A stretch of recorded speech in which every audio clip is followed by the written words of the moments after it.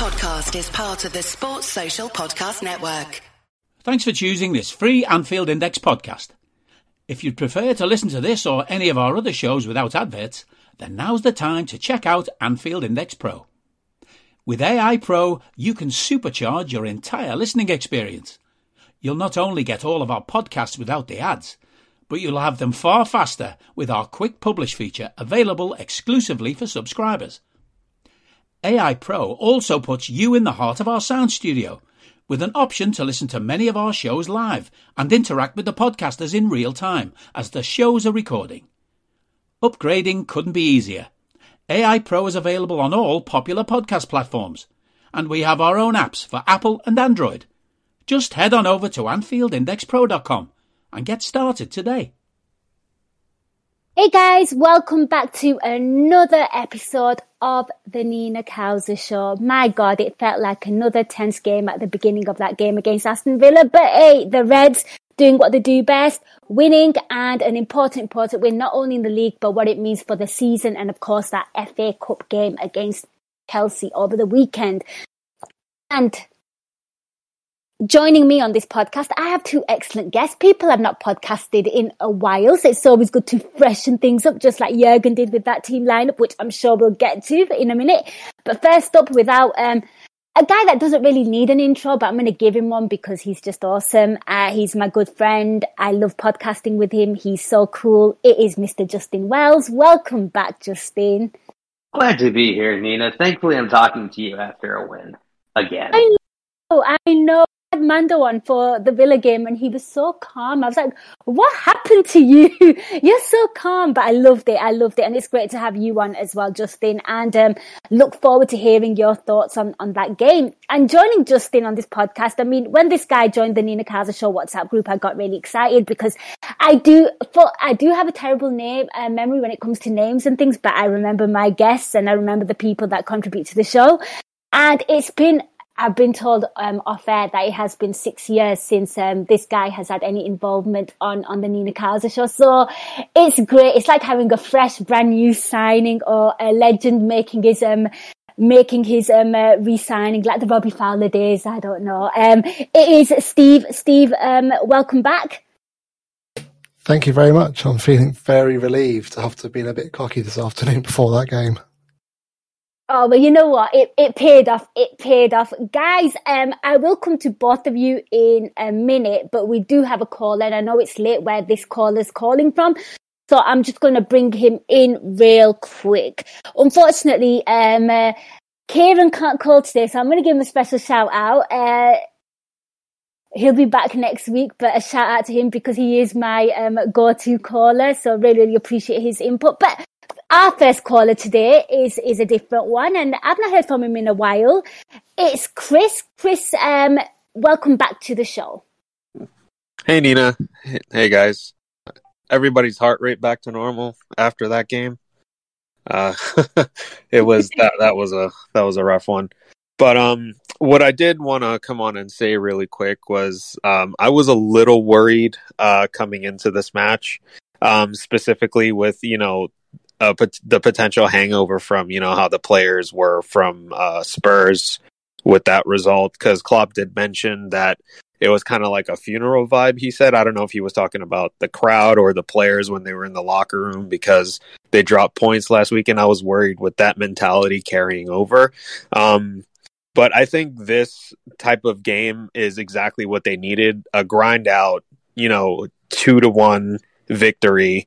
That I definitely think this is the type of game we're going to have to deal with on Saturday for the cup final, and definitely the type of mentality that we're going to have to deal with if we're going to play with a relentless team against Real Madrid. So to me, Dell said Klopp was talking about the dressing room. Still, point stands. Even the fan base itself. Like when our emotions that can radiate out to the players onto the pitch. So I was a little worried, that our form would dip a little bit going into the cup finals. But definitely to me, I think this was a type of game that we needed. I know we're behind on goal difference with City, but at this point, I'm not really thinking about that. I just want to get the treble. What are you guys' thoughts on, needing this type of game for the team to reset their mentality, dig their heels back into that siege mentality, and, just get the job done and not worrying about, running up the score? I think there are two sides to it as well, though. Does anyone else not feel relieved that Villa actually turned up and they might turn up against City? There is that, but carry on going, Steve, because I think Chris has absolutely hit the nail on the head, and that was kind of the narrative that I was not the narrative, but that was the kind of intro that I was going to go with. Obviously there was disappointment from the Spurs game, and then you saw Man City beat Newcastle the way they did, and for Liverpool to have, and then to start off like that as well, conceding within 3 minutes. So I think Chris has hit the nail on the head, but take it away, because you're hoping that they do that. But how many times have we been sat there praying, hoping a team does something and it kind of falls apart? I also have to give a lot of credit to Steven Gerrard for coming out and wanting to kind of have some kind of aggression and bring some kind of energy. But it's yours. Go with it, Steve. In the famous words of Brodgy, there was a lot of character in tonight. But I kind of felt like the equalising goal was fitting of our team, right? It was a absolute shambles in the Villa box, the same as the goal we concede. Yeah. But VVD crossing to Matip, could you think of anything more poetic when we need a goal to bring us back? Those two have been absolute behemoths for us all season.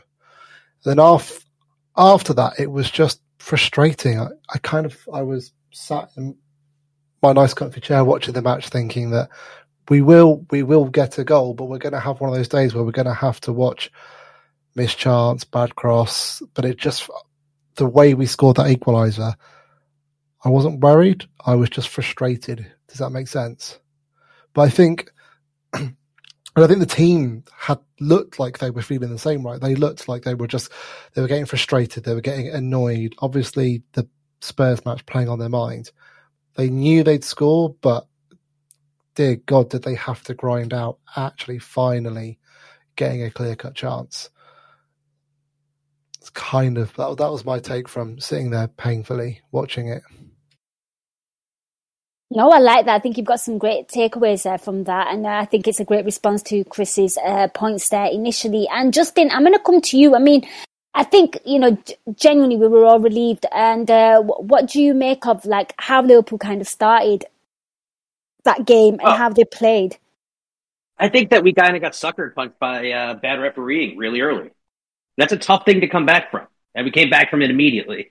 So I think that even though this team is mentally kind of, a little bit fried, which is understandable considering just the fact that they are going to play more games than any English side in an extremely long time over the course of this season. It's really easy to see where this team could be completely and total, where, not completely and totally shocked, because I don't think they are. I still think they know that there are things to be won. I think you're going to see a strong amount of energy from them on Saturday.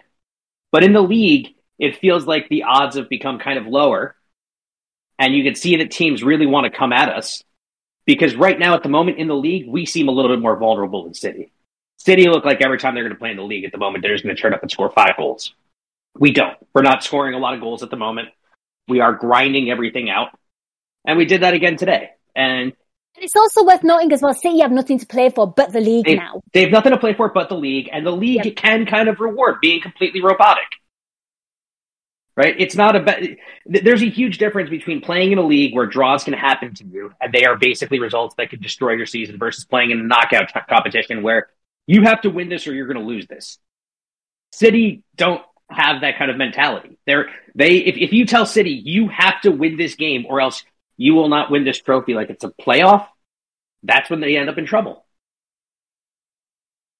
So that's when we really need to, focus on what they can and can't do, and also when the rest of when the Reds are going to basically come under what they're going to need to do in order to actually win these 2 trophies, which is just gut it out. Doesn't matter how it looks. Just find that if you once you draw even, find that second goal. We've done that for the most part, with the exception of against Spurs. So I think we can keep doing it. I think that's a good point. And I think if we keep chipping away and we get to the last game of the season and we're in with the shout, that is City's final, right? And as we saw against Madrid, they might crumble, they might cock it up, and we might still be in with a chance. And as I said at the start, Villa showed up tonight. They tried to get in behind. They tried to be... They weren't rough, but they weren't exactly not physical, right? They were making the tackles. They were trying to close down spaces, and Ings looked like he had a point to prove. And you know that Ings and Watkins and Coutinho would all love to score a goal against City. That means they don't win the Premier League. So I think as long as we can just win our last 3 games, I think we're still in with a chance, because that's the point. I think they could crumble. And also City now, they have like some defensive issues as well, right? I didn't watch the game over the weekend, but a little birdie told me that, you know, they've got some defensive problems in the defence now, you know, like they've got some defensive injuries. So, I mean, Pep Guardiola might be talking absolute rubbish there, and it's not the first time he's done it this week. Flop living rent-free in his head. But yeah, Liverpool just got to keep winning their games. And I think as well, I think Chris hit the nail on the head. That was exactly, because I was watching that game at the beginning, and obviously Spurs, and I was like, now is not the time to be having, I mean, you should never have a wobbler in the season, but it's going to happen. But now is not the time to be having some bad results when you've got 2 big finals coming up.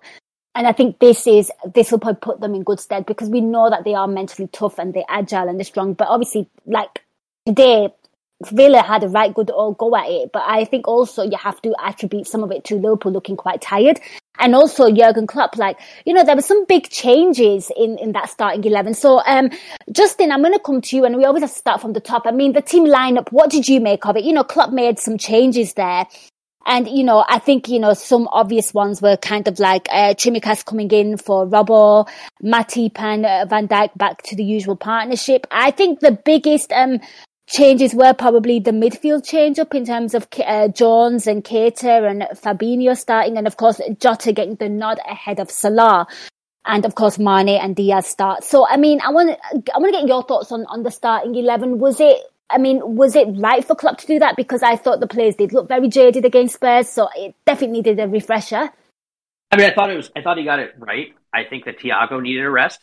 I think that Henderson probably was the one who I probably would have started instead of Fabinho. But at that point, it's a coin flip, right? Because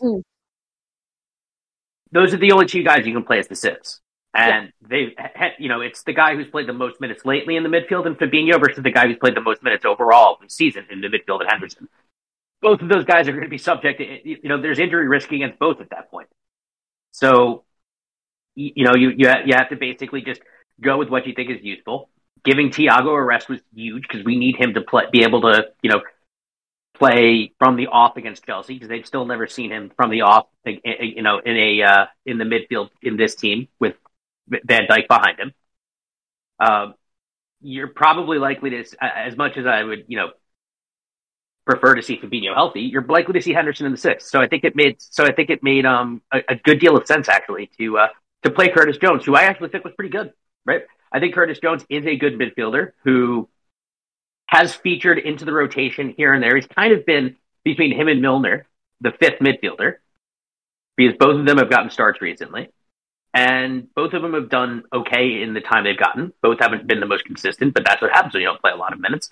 And I think Jones, after a rough first 15 minutes, and I think that rough first 15 minutes was certainly aided and abetted by, in the bad way, by playing with Tsimikas behind him at fullback, where I'm sure the 2 of them haven't had a ton of experience playing together at left fullback and left-sided 8, and playing the left-sided 8. So I think I think that it was going to take some time this side to get to know each other. I think in about 25 minutes into the first half, they kind of started clicking and understanding what they were trying to do. And I don't think from that point on, Villa carried really any threat. I just think that our habit of just gutting out these 1-goal wins is making us feel more nervous than they are. But I think we did establish, I think that midfield did eventually develop a good amount of control.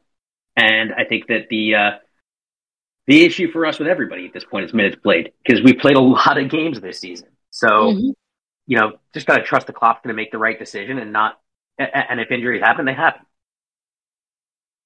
Absolutely. And Steve, I'll come to you. I mean, your thoughts of the team lineup definitely needed a change up. I stand true to my word. I looked at a team lineup and I wasn't shocked or disappointed at anything. You just have to look at the Spurs game, and in the second half, I thought our players looked tired, and he had to play that team. So I want to get your thoughts on the starting lineup. Was there any shockers for you? Anyone that you would have preferred to have started? Hindsight is a wonderful thing, as we all know. I said in the Discord chat before the match, there was only two things I would have liked to see different. I'd have liked to see Gomez start. He's been playing really well at right back, and I kind of felt like he'd probably be a better fit up against Ings and Watkins today. Trent looks like he's played a lot of minutes. I just thought maybe he could have done with the rest. And I wanted to see Henderson start, but mostly because I want Fabiago as the midfield three for the final, which is looking highly unlikely now. So that was the main differences that I've liked to have seen. But when I saw the lineup, I wasn't disappointed or surprised by it at all. I thought maybe Mo might have started over Mane because he needs a goal, but Mane's been our top scorer for the last 3 months, and came up with the most important finish today. So no, I thought the team was good. I enjoyed watching Curtis play. As Justin said, he looks good. He looks more and more comfortable as a first team player. Kind of hope he gets a loan next year to a team where he can play 30 Premier League games plus, just to really get some rhythm. But yeah, he looked decent. He got hooked because we needed Thiago and Thiago's control, not because he didn't play well, right?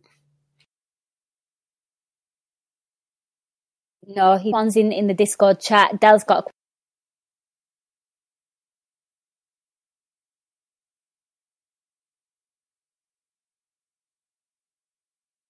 question here. 10-0 win. We couldn't have a much better opponent than Southampton. Of course, you know what Leicester did to them, and such. No. But there's a problem here. They've already taken their tonking for the season, so there's only usually one of them. Have they taken it this season? I've not really been following Southampton. They have a 6-0 defeat. Oh, have they? Have they taken it? Oh, right, okay. They've taken it on the chin this season already. Boo-hoo. Right, we'll swiftly move on to the next question. Steve, you kind of touched on this, and so did you, Justin. Fabinho, and Del wants to know thoughts on the Fabinho injury. I mean, we have just come on literally on the pod, so I don't have any updates. I mean, what did you make of it? To me, his performance before the injury as well, Steve, I thought he looked really tired. I thought he looked quite leggy. I thought he was playing I don't know, maybe some dodgy passes. He looked off it. He looked tired, and the injury was just like a shocker. And like you said, it looks highly unlikely that he might feature in the final now, which is an absolute bummer because he is incredible. Yeah, he looked really off the pace, but there was no drama, right? He just basically sat down and said, I'm coming off. And then I like that. Then stood up and said, I'm coming off, and they just whipped him off. So yeah. I'm wondering if he had a niggle pre-match or he was just wasn't feeling right, and Klopp made the right call, just get him off, because it could be something minor, could be a tweak or a bruise or just feeling, absolutely ruined after the last few weeks. So we can live in hope that he makes the bench for the weekend. That would be a nice surprise. Whereas, Naby, I don't think Naby has any actual injuries. I just think he was being an absolutely wonderful shithouse in the last 5 minutes. But we can pray, because losing Fabinho would be pretty horrible. But as I said, it didn't look like he pulled up. He didn't look like something had gone. He just looked like he went, no, I've had enough. I'm getting off. Yeah, he didn't even go down the tunnel. He stayed on the bench the entire time. There's every possibility this late in the season we're telling players that if you feel literally anything, go down. I have a tweet here from Simon Brundish. Fab has played 900 minutes in the last 5 weeks. Yeah, for all we know, he had the shits all afternoon, and Klopp said, can you play? And he said, yeah, I'll be all right. And 28 minutes, and he might have gone, nah, I'm knackered. Yeah, I mean, it's just ultimately it makes no sense to me to jump to a conclusion about it. And even if he is injured, next man up. That's how that goes. If he's injured, the next man comes up, which that's going to be Henderson playing the 6. And You know, we've played well with Jordan Henderson playing the 6 before, so nobody should be. It sucks for Thiago, and you'd prefer him there because he is better at the 6 than Henderson. But it's not like Jordan Henderson is an absolutely abhorrent 6. He can play that role. He could do it well. And Chelsea, I believe, also have their own injury issues, so it's not like we're going to be facing a team that's fresh. It's May. Everybody's injured. These guys have all played a lot of football.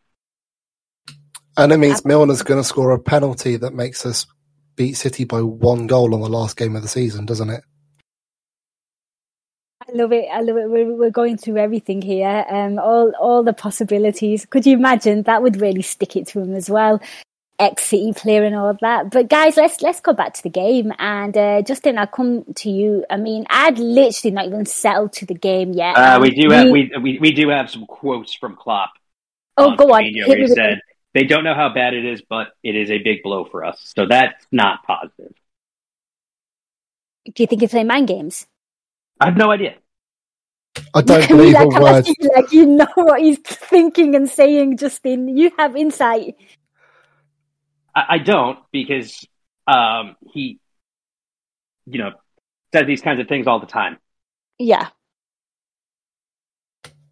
I don't trust the thing that Klopp says about injuries. He says players are fine and they don't play for weeks. He says players are out and they turn up 3 days later. Trent was meant to be out for absolutely ages and came back and was brilliant against, was it Watford? Earlier in the season. So, I don't know. We'll see. We shall see. We'll just have to watch this space. And Paul Joyce has just tweeted that Klopp says Fabinho is quite positive, but I'm not sure what I can make of that. So, yeah. Basically, no one has a clue. We'll have to wait till tomorrow. Klopp playing 3D mind game chess. We'll have to wait and hold on and watch this space in anguish.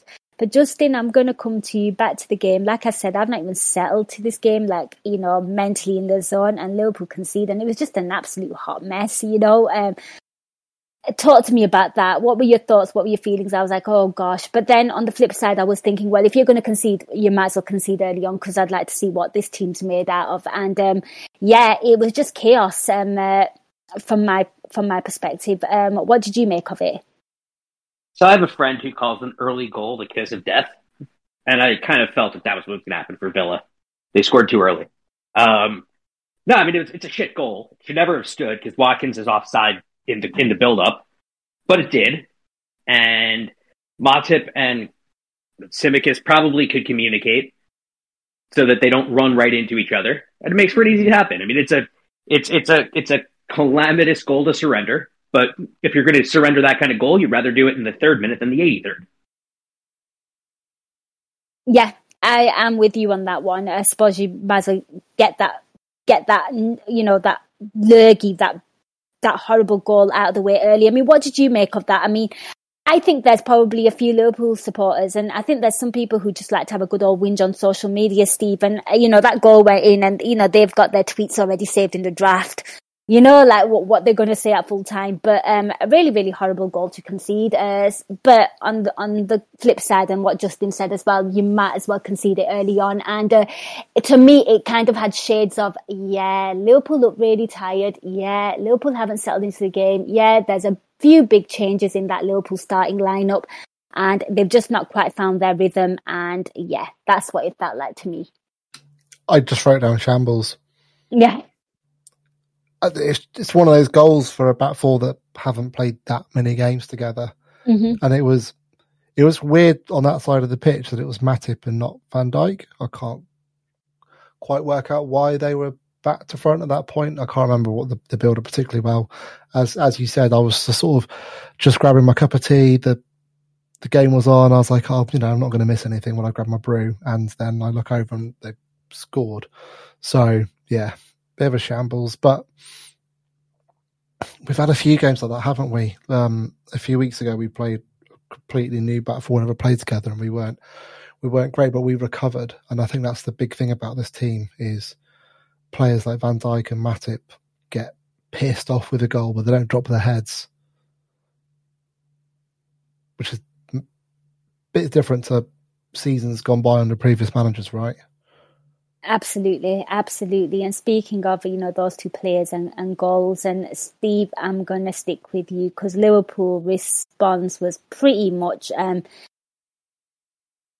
pretty sharp. 6 minutes it took. And again, it was a bit of a scrappy goal. That ball was going everywhere. And, and then Van Dijk sort of puts in the cross for Joel Matip, and Joel Matip scores. And, it's always a good day when Joel Matip scores. He did it against Leeds. It puts a smile on your face. But this time around, it was just relief that, yes, Liverpool have just kind of... Because I always find as well, like, the longer it stays at, like, 1-0, not that it's a concern for Liverpool, but, the Spurs game, it just feels like things just settle in. So it was really, really good.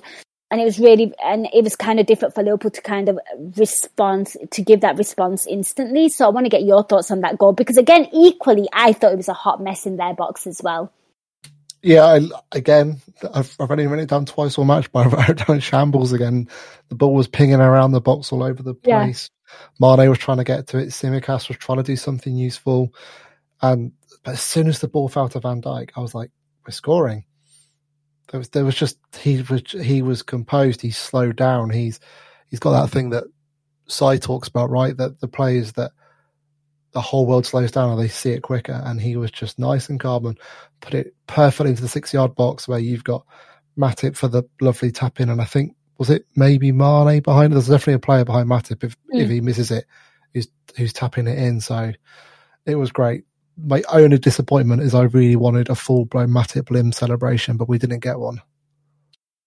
No, we can't have it all. It was just great to see him scoring. It's good to see our centre-backs getting in on the scoring action. And Justin, I'm going to come to you. I mean, your thoughts on the goal, the build-up, the scrappiness, just your thoughts on the goal in general. Yeah, I mean, I only have two things I can really add. I think Stephen covered it and the circumstances not behind it very well, but first of which is the BBC haven't given the official scoring of an assist to Van Dijk, which bothers me because I want the center back assister to goal, because I just think that's fun. And the second thing I can think of, and this is going to be a recurring theme throughout this match, is Tyrone Mings is god awful. Like, no command of his area, no command of the areas he's supposed to be defending. He just basically, he's terrible. And the only thing that really kind of bothered me at points was just not isolating him enough. But I think that was probably reasonably good game planning from Villa to know that they have to protect an extremely weak link. Yeah, I think Villa defensively are quite questionable. And I think Steven Gerrard certainly needs to tighten up things at the back there. And it was a really, really scrappy game. I mean, what did you make of it, Justin? Because I felt like the first half was just a bit chaos. I mean, at 19 minutes, I mean, Sadio Mane got the goal, but, you sat there at half time and, and I was like kind of looking back at the Spurs game where, Virgil van Dijk had the clear header and obviously it hit the crossbar. And in this game, Tsimikas puts in a cross to Mane and, it's got a clear header, no pressure. And he fires it wide. And I'm sat there at half time thinking, oh gosh, are those the kind of chances that you kind of, rue later on? But, luckily that didn't happen. But, there was just so much going on and, we'll get to other things, and then, of course, Alisson had a bit of a brain fart moment as well when I think Fabinho passed the ball back to him and he tried playing it back to Fabinho and I think Watkins kind of intercepted it. But luckily, nothing came of that. But did you not find that it was just, we looked a bit unsettled in the first half? I don't know, like maybe panicking? I think we did. I mean, a player who I think was a player who I think was our best player on the night missed the most clear-cut chance we had in the entire first half. Naby Keita could have taken that ball in, drank 3 cups of coffee, taken up smoking, quit smoking, and then scored the goal at the amount of time he had. Yep. But instead, it just goes off of his standing leg. I mean, look, there's a lot to be said when you're playing in the league where we are, and at this exact point, this late in the season, where you don't have a margin for error. Right? That's going to be mentally tough on players. We typically get past it, right? We won the game, so we got past it. But there are going to be moments in those games where players are going to make mistakes because they're human and the stakes that they're playing for are incredibly high, and there's a lot riding on them for the game, for them, and for their supporters. So we have to remember that these guys are human and that they're going to make mistakes, but far more often than not, we've seen this team dig themselves out of their mistakes and really get past it. Absolutely. And what did you make of the first half, Steve? Because, to me, there was a little bit of chaos, and then I thought things started to calm down. I felt like Liverpool were on the front foot, and it was just a shame that halftime happened. But I want to get your thoughts on the first half, because I did feel like, Liverpool just thought, not that I'm negative or overly critical, but it just seemed like, I don't know, the final ball wasn't great. We were trying to rush things. We were trying to be really, really smart. We were trying to, I don't know, overcomplicate things. I mean, Justin just spoke about that Naby Keita thing where his feet got stuck under the ball. Just things were happening. Yeah, I think up until Fabinho going off, there was a big positive in Tsimikas, right? I was taking notes all the way through. In the 8th minute, he has that sort of weird cross shot, but there's nobody in the box, so he's just having a pop, isn't he? On 10 minutes, Jota plays it through to Diaz, and again, it's a slightly sort of poor touch stumble. And on another day, Diaz is going to round the keeper. Mane has a near post miss. Jota has a shot blocked, and then we get to the one you mentioned, the back post miss. So by the time Mane's missed that, we've had 4 or 5 chances from the goal. So I felt like something would come, and we would get there. But it did feel like it was going to be a war of attrition to get a goal. It felt like it was going to be a penalty off the back of someone's head, something stupid to go in. So I was trying not to get frustrated. There was a Diaz offside where Mane taps it in. Obviously, Keita's miss another. There weren't many corners, were there? And then at the end of the half, Jones tried to pull his Coutinho, didn't he, and tried a couple of long shots, and we were getting chances and we were getting space, and there were good quality chances. There were near misses. Tsimikas was a real positive in the first half, minus the goal, because he was trying to get the ball in the box. He was trying to make the runs. He stands up to players. He doesn't give a crap, does he, who you are? So it was annoying, but I felt like a goal would come, but I felt like it was going to come from Tsimikas. He was really good in the first half, and then weirdly, when Fab goes off and Hendo comes on, the midfield slowed down and we kept the ball. But the UP boys said, didn't they, yesterday, that the stats don't say that Hendo brings control, but when Fab's having an off day like that, I think it was more Fab going off than Hendo coming on that made the difference, but we definitely looked a lot better when we had 3 midfielders on. I'm gonna bring 2 things up when it comes to Henderson right now, because I actually think he was actually quite good when he came on, and I think he did the job that we needed him to. But first off, he's been better at the 6 than he has at the 8 all season, and we've controlled games more with him at the 6 than we have at the 8, with the exception of most likely kind of, I guess, Brighton, where Keita comes off and it forces our midfield to just kind of get ragged, because it became Ox, Jones, and Henderson, and there's no player who can do what someone like a Keita or a Thiago does to control a game. But Henderson can actually still play that 6 role decently if you put the right 8s around him.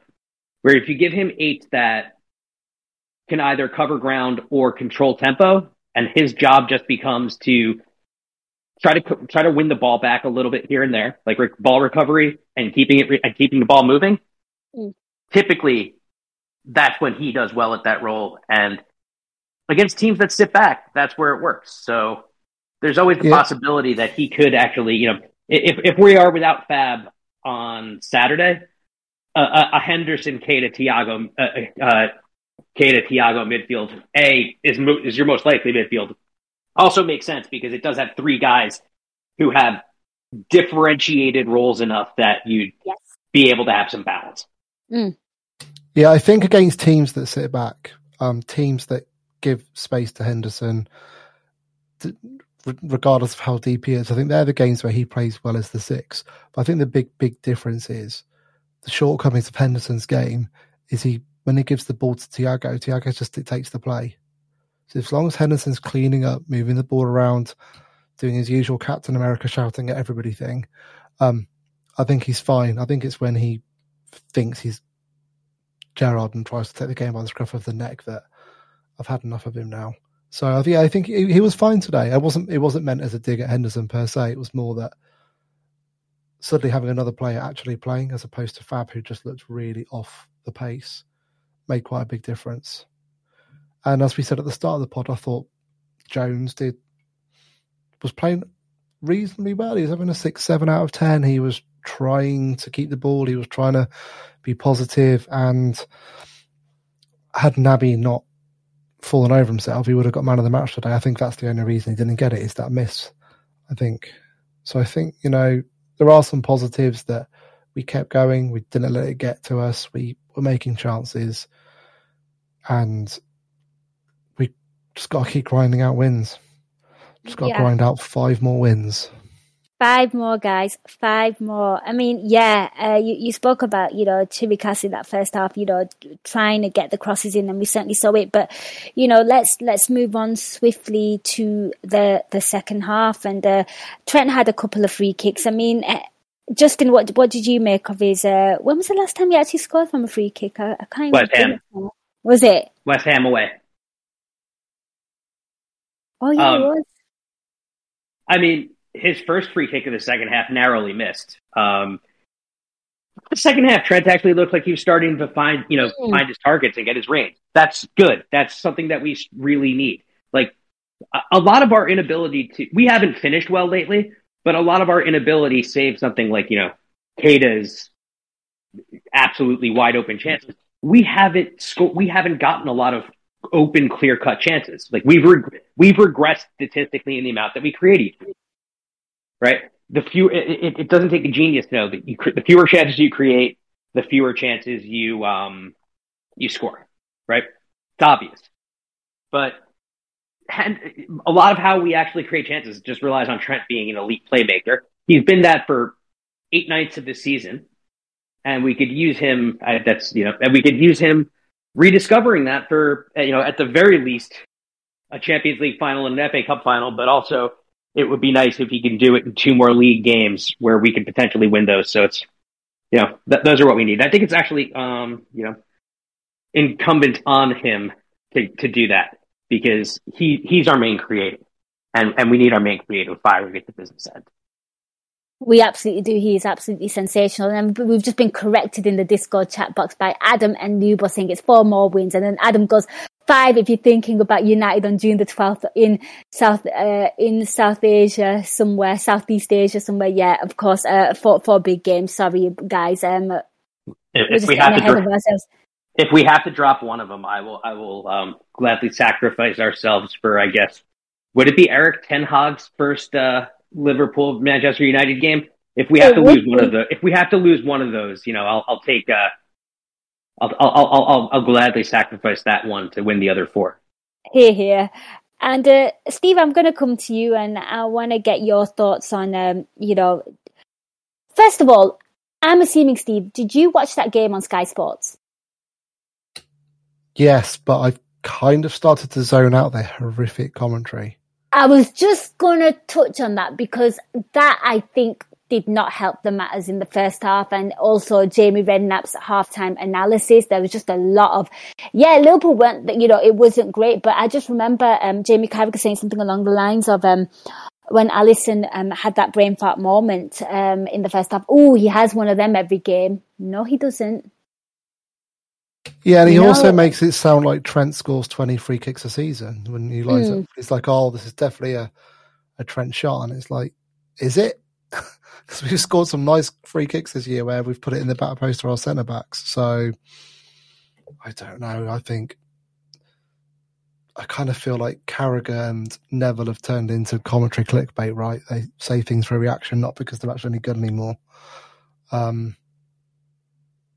And I kind of feel like Mane got man of the match because he's Carragher's favourite player, not because he was actually the best player on the pitch. I thought Keita and Tsimikas were both, overall of the game, were better.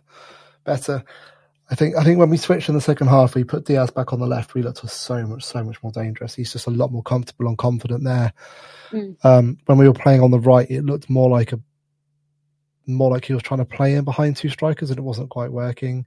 And I know he's scoring goals, but I'm not down with the Mane experiment as a centre forward.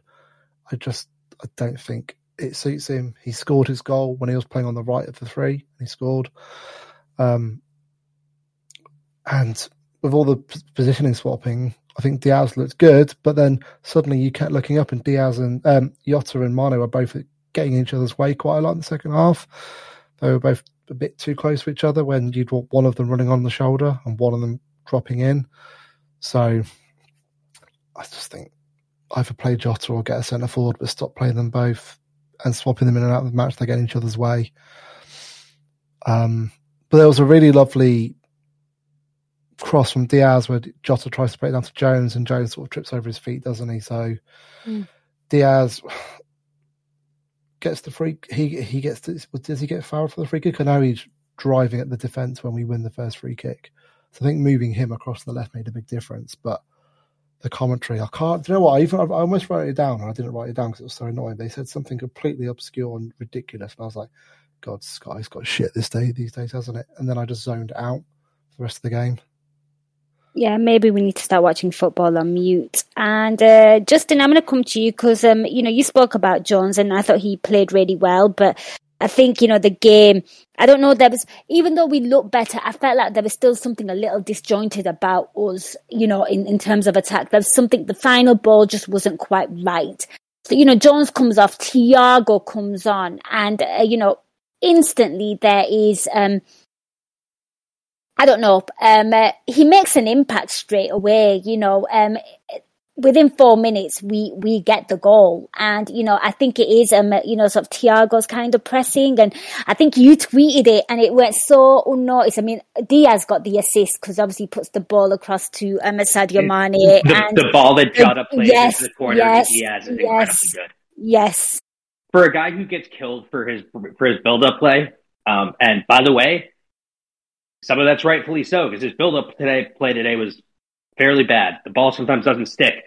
But Diogo Jota does have a habit of, finding a good time to make an impact in a game and usually having it in some way linked to a goal. Now, usually he's on the finishing end, but in this case, it's a Thiago press, Jota with a ball recovery, Jota playing a ball that finds Diaz in space that he can exploit, and it's a really good cross to Mane, who gets a really brave header in.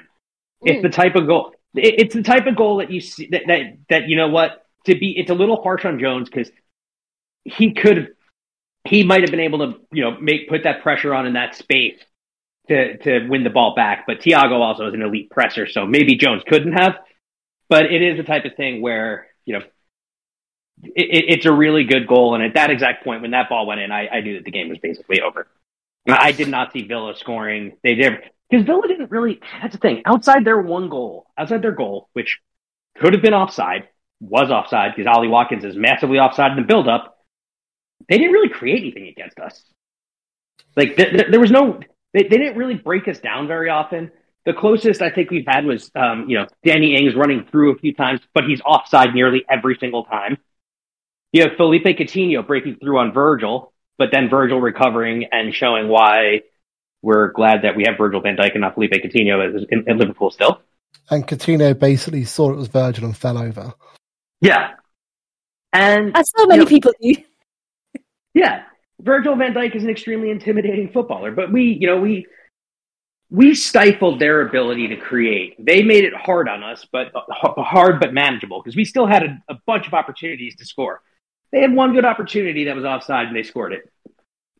I'm not as impressed by Villa today as I was, as a lot of other people, I guess, in the media will be, because it's Steven and the British media probably love him. I mean, I love him too, but I don't think that they were very good. I don't know what their tactical game plan was outside. Waste a ton of time and just try to be frustrated. That's every team we play against in the Premier League. They got in behind a few times, but pretty much all of them were offside. However, we're elite at that particular way of defending, and if that's how they play against City, and City have got three of their probably first choice defenders out, that's why I said that looking at the positives of how Villa did, I think they could cause problems for City on the last game of the season. But I'm kind of with you on Jota. I think I'd much prefer to be seeing him playing as the 9 at the moment. He had 2 or 3. As I said, there was one in the first half where he plays it through to Diaz, and Diaz can't quite control it. He's coming in from the right onto his left foot. He obviously plays it through to Diaz for the free kick. He does the little knockdown to Curtis, where Curtis can't get on the end of it. I think Jota did a lot of positive things today, and he wasn't superb or brilliant, but he was trying to do the right thing. And I just think he's more suited as a 9. I think he looks more natural at where he's moving, whereas Sadie, I think he's either still learning it or doesn't quite suit him, but then they start to get in each other's way because they're both trying to do the right thing. Yeah, if we're going to actually, kind of run this rotation of how we use our forwards, I do think it needs to be a bit more horses for courses than just a straight rotation where you just flip where every one of them goes, because it did feel like at times in the first half, the forward line just didn't know what they should be doing and how to play together. Yeah. Because that forward line hasn't seen a lot of minutes together in that particular way, right? Yeah. It's most of the time. Yeah. Mane was world class, isn't far off world class on the left. Today he scored his goal when he was playing on the right, and before we signed Mo, he was a brilliant goal scoring, right forward. So I think with Mane, just play him in one of the 2 wide positions. Yeah, I would play Mane I'd play Mane on the left before I'd play Diaz there, because as much as I've liked what I see from Diaz, the threat with him is the ability to either roll you and cut really close to the post where he's still able to see most of the goal with his right foot. Like, playing on the left, if you're, regardless of how you're running, if you're running at the byline or you're running or you're cutting inside, your right foot still gives you the best angle to shoot at a goal, right? Mane is more 2-footed than Diaz. He gives you a goal threat from his left foot as well. We've seen him absolutely blast the ball with his left foot. Him and Jota are our 2 left foot, are there 2 guys that we have that strike a ball with both feet really well on the run. Now, Jota doesn't play very well on the right at all, because he should really just play up center because of the limitations and possibly how he attacks the ball and carries the ball. But Mane is the one you shift right, and you keep Mane in space. Yeah, Mane's our best left forward, and he's our second best right-sided forward. It's that simple. And I think when you want to play the 3, I'd even if they really want to play 3, play Mo through the middle. Yeah, and it's a different game because when Mo plays through the middle, he plays on the shoulder of the last defender. He doesn't play dropping deep. But we have done that so infrequently the last 2 years, it'd scare people. Or just rotate the 3 wide forwards and just rotate Bobby and Jota through the middle. Like the first half of the season, how many important goals did Jota score? How many goals? Like when we signed him, like the first thing I tweeted Dave Hendrick was like, "Oh, we're going to score loads of back post headers," and Sam Maguire put up an article of how Jota scores loads of back post headers, and this season he's done it again. Right, the ball comes in from the right, gets the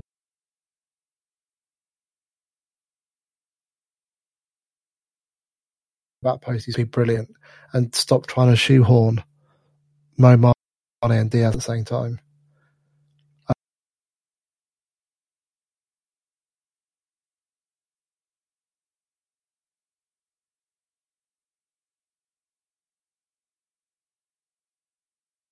I think he'll be really, really important in the finals, whether he plays 10 minutes, 80 minutes, just bringing in that.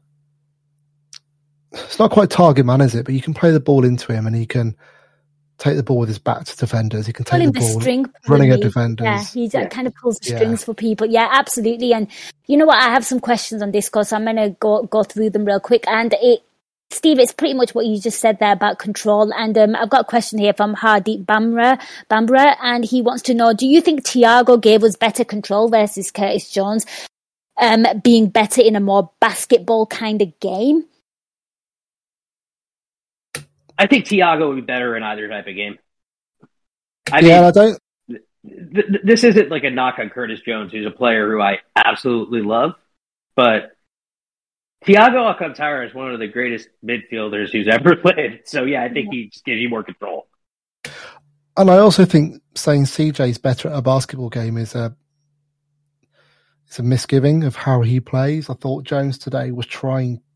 He's not Thiago, but I think that's who he wants to model himself. And if you watch how he was today, he was picking the ball up. He was playing sideways in simple passes and trying to keep the ball moving positively. He wasn't box to box charging around the way he was in his first couple of seasons getting into the team. I think he started to mature, and he is turning into more of an 8 and less of that, more attacking minded player who's been in there. I think Thiago gives us the control for exactly what Justin says, because Thiago is one of the best centre midfielders in the world. He's an excellent mentor then, isn't he, for Curtis Jones? Because if he's showing more maturity in his game, then it's only good that he beats his little understudy, right? Yeah. I just want to throw one thing out there. If we're talking about Curtis today, he only misplayed 4 passes in the entire time he was on the pitch. Whoa. So I feel like, with the basketball game, you are talking about a lot of turnover and possession. And I think that Curtis didn't really do that. It's not like he was trying to shoot from everywhere or take every single player on, right? I think he did play within the structure of what we wanted our midfield to do. It's just that I think that Villa also kind of pressed us a bit, made it feel like more of a basketball game than it was, and then they died because they can't keep that style up for 90 minutes. Yeah, and when Curtis shot, it was the right decision, and they were both chances where we've seen him score before. Yes. But when it wasn't the right decision, he was keeping the ball moving. And if he can be half the player Thiago is, he will be a very, very good Liverpool player for a very long time. Absolutely. Yeah, I thought he was a mature performance from him today, but bringing on Thiago was the right move for what we needed. With the whole Hendo being in for Fab thing, we needed a bit more of a dictator with the experience of when to slow the ball down, when to move it. He plays some really lovely passes, Thiago. Does. He really, really does. And you know what? I've got another comment from Adam Petticcioni. He loves to keep it lively in Discord, and I love that.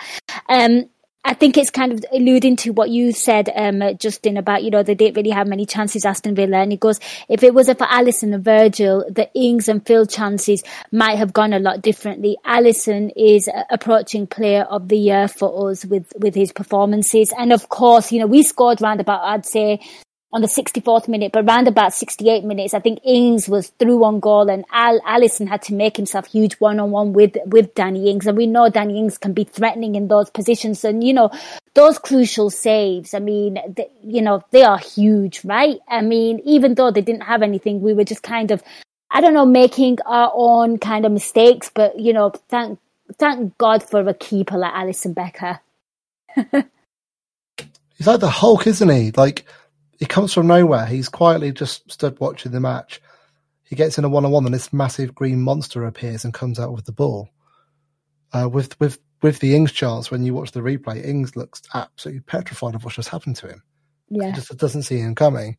He was phenomenal, and he was a difference maker. But that's what one of the world's most expensive goalkeepers has to be, right? He has to be that player all the time for us. And it's what allows us to play the high line, because he is probably the best keeper in the world at one-on-ones. Same as Virgil is probably the best centre-back in the world at one-on-ones.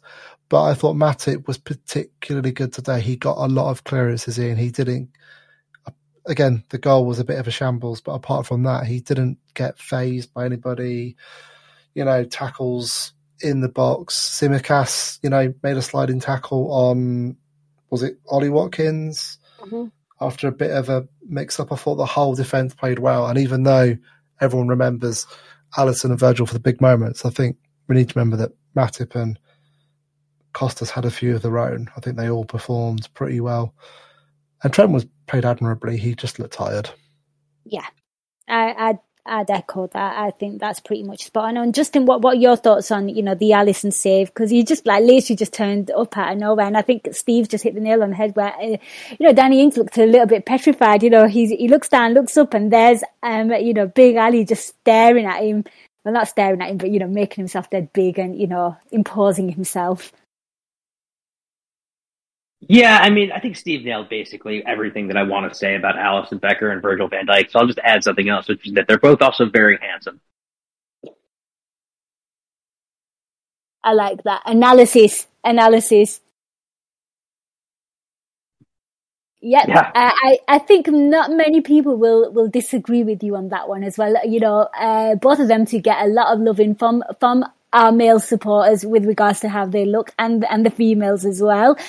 And Justin, I'll stick to you because, Diaz came off. I thought he had a really good game. Mo comes on and he instantly looked bright. I think he's definitely a player that was due a little bit of a rest. He was. Mo's gonna, we know how this goes. Guys like him who are on scoring droughts, they don't tend to, there tends to be a point where they get comically long and then they just break.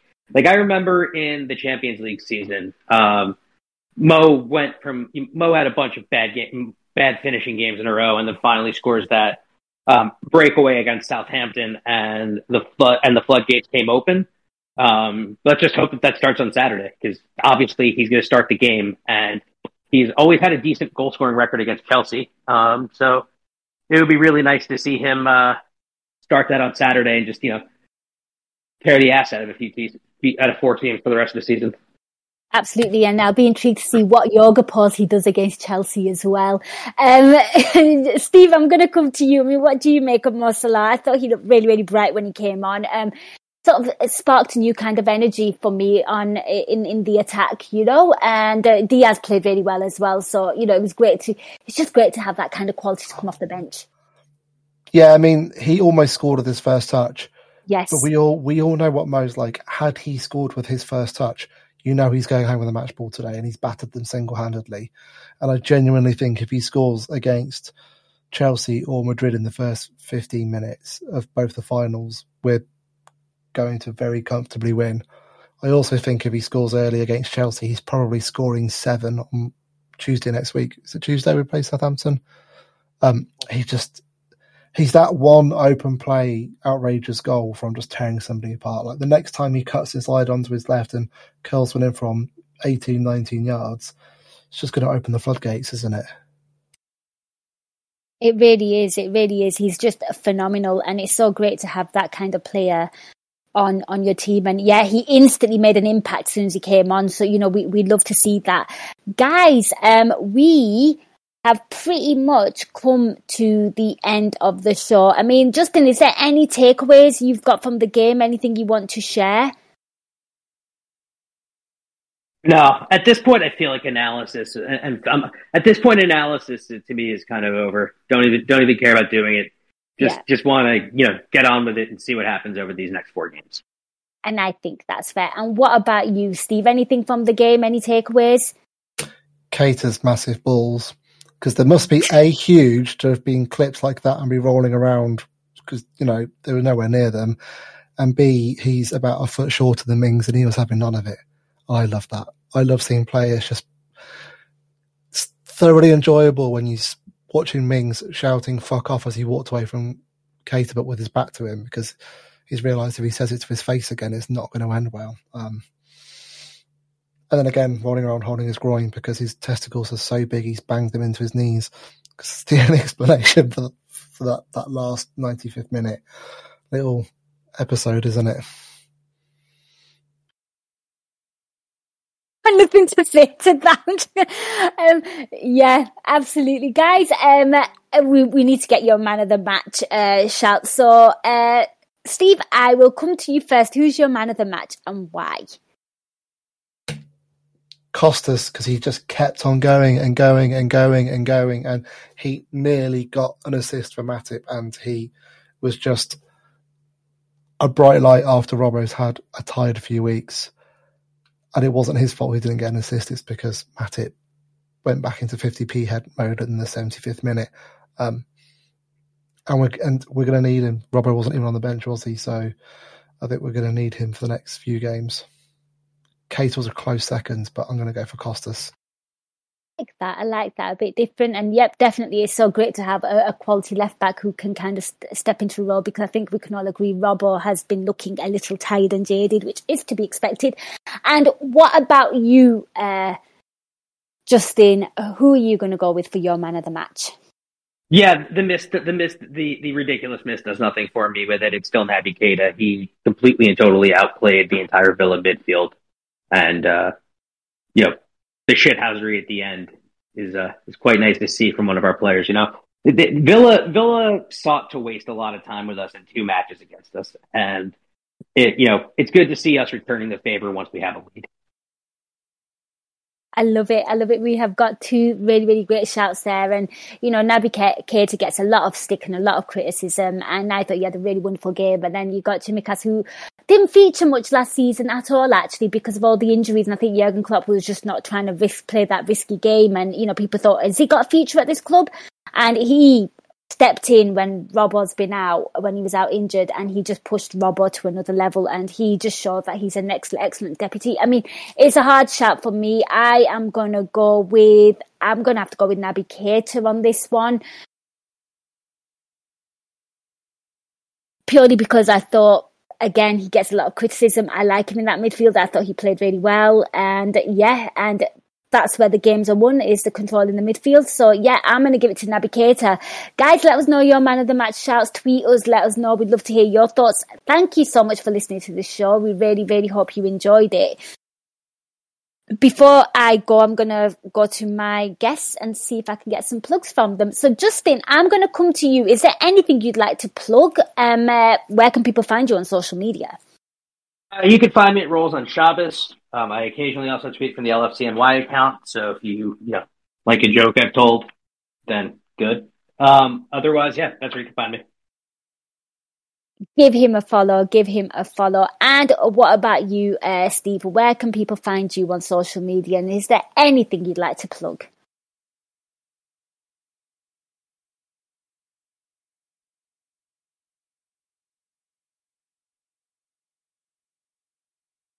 Can't hear Steve.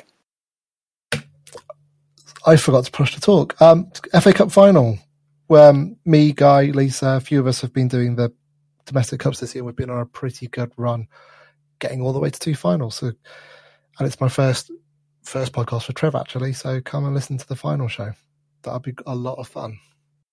That sounds like a quality lineup. So do check that out. Do give it a listen, and hopefully the A-star team of AI are talking about Liverpool winning the FA Cup against Chelsea. So definitely check that out. And best of luck to Liverpool, and best of luck to these awesome people, and Lisa as well on that podcast. Lisa is awesome. Going to put that out there.